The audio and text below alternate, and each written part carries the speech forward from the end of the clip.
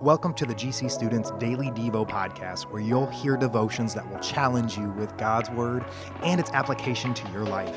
I'm your host, Dave Minster, and let's dive in. It's not something I talk about a lot, but in 6th grade, I was bullied. I was already a weird kid who struggled to have good friendships, so being the butt end of jokes and hurtful slurs really drained me. Each time that happened, I felt like a piece of my life was taken away from me, and I didn't know how to get it back. Life-giving people and opportunities were few and far between, so I remember spending a lot of time that year on a rough roller coaster of ups and downs. I look back at that and I feel sad, and I feel a strong desire that no one would have to go through bullying, though I know it happens even more to students today. Is that your story? Are you bullied? And you feel like your life is being taken away by name-calling and other hurtful words? Let me tell you this right now. This is not the way it's supposed to be. God does not want that. And Jesus came to defeat that and shows us a different way. Let's dig in. In Matthew 5:21 and 22, Jesus says, "You're familiar with the command to the ancients, do not murder. I'm telling you that anyone who is so much as angry with a brother or sister is guilty of murder. Carelessly call a brother idiot and you just might find yourself hauled into court. Thoughtlessly yell stupid at a sister and you are on the brink of hellfire." This is pretty big. Jesus' logic seems questionable at first.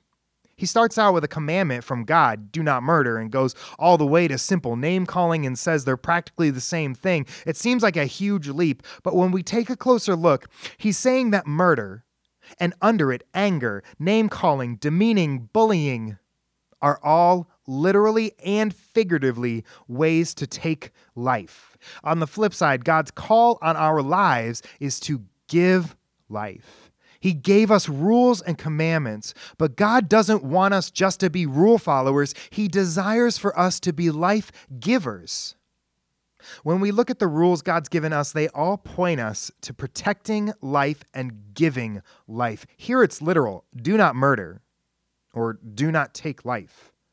Then we can look at do not steal, for example. Put it in other words, and you get do not take away quality of life from people. It's all about being life-giving, not life-taking. And you probably know some of the ways that you take life from people, sometimes with harsh words or taking what's not yours. But let's stack hands on giving life every day. Start by being life-giving to the people closest to you, your family. How can you make your siblings' life better today? How can you make your parents' life easier today? And then you can go even further and be life-giving to people who are bullied, or if you are bullied, I pray that you are able to surround yourself with life-giving people. So that's our challenge. Replace life-taking anger with life-giving love. After all, this is the example Jesus gives us by literally giving his life to us. Thanks for spending some time with me today to be challenged by Jesus. It would be a huge help to this podcast if you subscribe to it and shared it with your friends. Thanks, you guys.